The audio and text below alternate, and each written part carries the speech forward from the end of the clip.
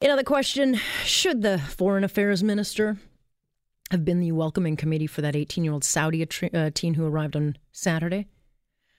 That's an easy one. That's a resounding no. And I don't care what government it is, but I don't know what the Prime Minister's office was thinking in sending Freeland to Pearson to meet Rahaf Mohammed Al Kunin, who now has asylum status and will now call Canada home. They're right to bring her here, no question. But I think they totally overplayed their hand. Because what other than using this girl and showing her off as a trophy is to be gained by one of the highest profile ministers, going out and getting a nice shot with them? I mean, this is a girl that soundly rejected Islam. That made headlines around the world. And by the way, that is a crime punished by death in the kingdom. So why is the Prime Minister's top minister not only marching her out for the world to see, but it's the same minister who poked Saudi Arabia in the eye, which started this whole fight between our countries. She lectured them on what they should do with their female activists. And the kingdom didn't like that, and they made it clear. And so you've got this top minister who kind of appears to be poking a stick in the eye of the kingdom and putting this teen front and center, whose life has been threatened, not just by her family, but there will be many in the Islamic faith that would happily get rid of her because of her stance and the shame they will see her bringing to Islam. So to me, it's just simply not a smart move. It's not a partisan thing. And it's not just me scratching my head. Even the ambassador, the guy who was tossed out of the kingdom because of Miss Freeland's tweet, even he does not think this is smart. He was, of course, Dennis Horak, the former ambassador to Saudi Arabia. He joined our morning show this morning, and here's how he sees the situation. I would not have advised the minister go out to meet her, or if she did, to go out to meet her, but not in front of the cameras. But the minister is going to go there. If there's cameras, they're going to go in front of it. That's politics. I get that.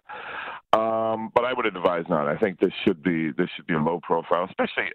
I don't think there's a huge amount of damage about the minister's presence there on Saturday. It's about going forward, and do we continue to make this a media political issue? Do we try and use this as a diplomatic mallet to bash the Saudis? I mean, I think that will sort of have a longer term impact on, or a more intense impact on the possible efforts to rebuild the relationship. I don't think there's nothing to be gained by it, and certainly there's nothing to be gained for her. I mean, she's, as you mentioned, she's been through an ordeal. She's got a long road ahead of her in terms of trying to establish herself here in Canada. I don't think it serves her interest. It doesn't serve Canada's interest to make her the poster child for everything that's wrong with Saudi Arabia. That is Dennis Horak. So if you don't agree with my opinion, and I wrote that, by the way, over the weekend, so I didn't even hear his comment. I opened the book today, and I was reading the papers and stuff, and oh, yeah, look who agrees with me. Okay, so it's not just me saying this. It was not a smart move. And I hope it's not a pattern. I hope no one, I don't care who you are, don't use her as a trophy. Let her live her life. Let her find her way. And we'll move on. Jagmeet Singh. Oh, boy. How do you solve a problem like Jagmeet Singh? How do you? I don't think you can, to be honest with you. Over the weekend, he didn't just fall flat. I mean, he fell on his face. And I think this is, it's one in many, many bad interviews, but this was bad. Because the NDP leader, who is, he's about to go to the polls in Burnaby, BC. If he doesn't win this by-election in Burnaby, BC, if he can't win this by-election, he has no business running that party. I mean, I don't think he has any business leading that party now anyway. However, he's in full campaign mode. So when you make a media appearance, make it count. But here is the question. This is not a trick question. He was asked a very, very straightforward question on a very relevant issue that is making headlines every single day on every single news outlet in the entire country. Take a listen to this and his response.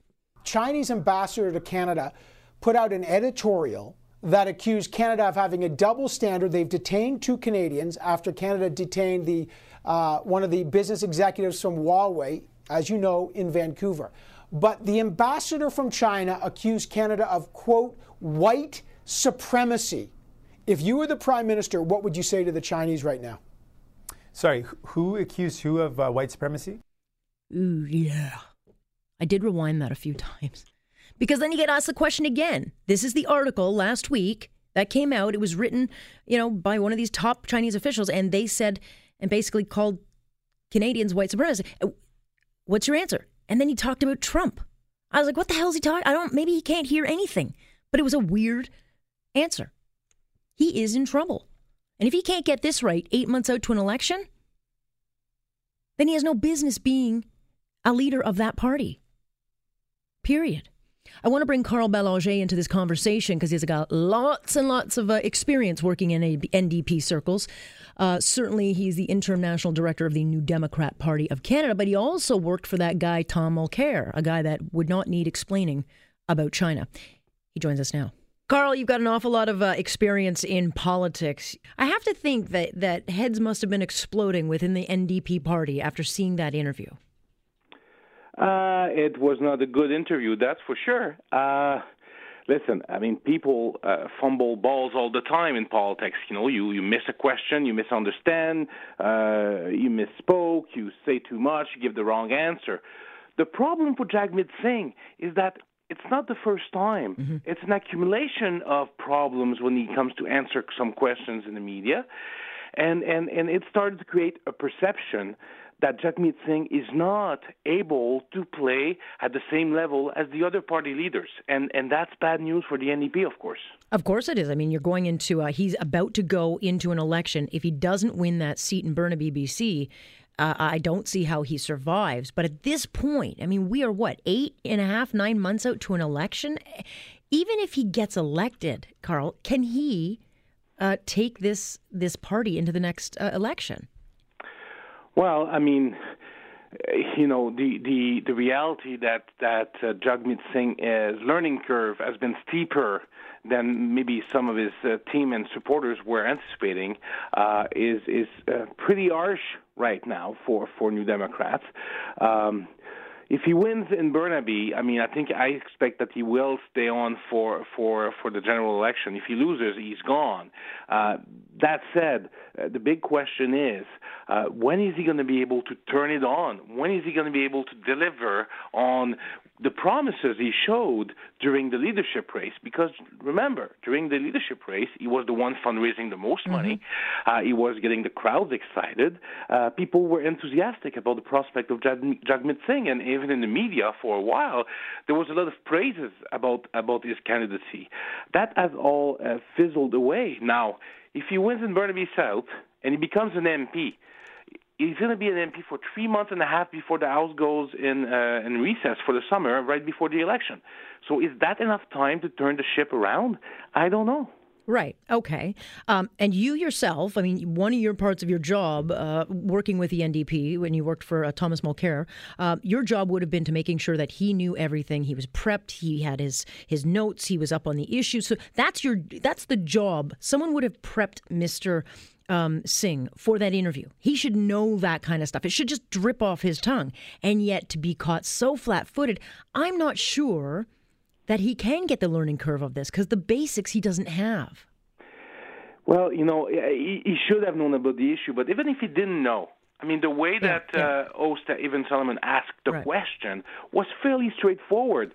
China says Canada is acting because white supremacy. That's ridiculous. You just say it's ridiculous and you hit it out of the park, and then you can go on your main messaging after having answered the questions and pivoted to your main message. That's fine. You cannot cover every single issue that can arise in an interview. It's really, really hard. But it has to be an ongoing conversation with your principal where they have a basic knowledge of the main issues of the day and have heard a little bit about these things. Now, of course, I don't know what Mr. Singh's reading habits are. I don't know if he spends times on the internet to peruse the news. I don't know if he watched the daily newscast. I have no idea. But if he doesn't, he needs to do it, and he needs to be a little more sure-footed when issues arise, even if he's not fully comfortable with these issues. Like, there's a way to pivot from the questions and to move on to your message, even if you don't actually know the all the ins and outs of a particular any particular issue. Yeah, well, I'm not as forgiving, because for a guy who wants to lead this country in 8 months, if he doesn't know China and the issues facing our country, then he has no business being in politics, which then begs the question, what is going on in the background of that party? You had a leader, you had Thomas Mulcair, who may not have won any popularity contests, but he was extremely smart and very capable. And you've had other members of that party, whether it be Nathan Culler or anyone else, who do have a grasp on the issues and have to be feeling very frustrated. So what is going on behind the scenes for the NDP, and should they be dumping him, frankly, as leader?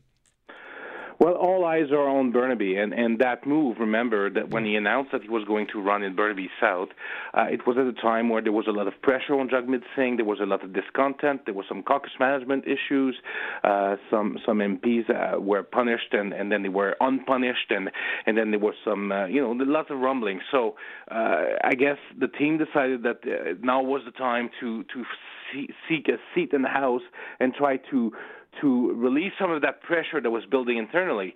But things have not been improving as fast as they should have. And now people say, well, there's no way they can dump a leader so close to the election. And to that I say, Patrick Brown. Just look to Patrick Brown and Doug Ford, right? Yes. It can be done. Now, the question Democrats have to ask themselves is this the right guy to lead us into the next election? Right now, we're looking at a very, very unique chance that this NDP leader could be the first one to preside over a second consecutive loss in terms of seats in the next election. That has never happened for the federal NDP or for its ancestor, the CCF, and that should be very worrisome, especially when you look at all those seats in Quebec that are in jeopardy right now, because Mr. Singh is partly not able to connect with Quebecers in the way that Tom Mulcair or Jack Layton were able to. Yeah. Well, I've got to get going, Carl, but you should tell your own boss to save the party. I think they need it. Not my boss anymore. No. Thank you very much for joining us. I appreciate it. Thanks, Alex. That is Carl Bélanger. By the way, Mr. Singh, he could do a lot of help for you guys. I'm just saying. That is Carl Bélanger giving us the inside scoop on what's going to happen with that situation. We'll be watching here on Point on Global News Radio.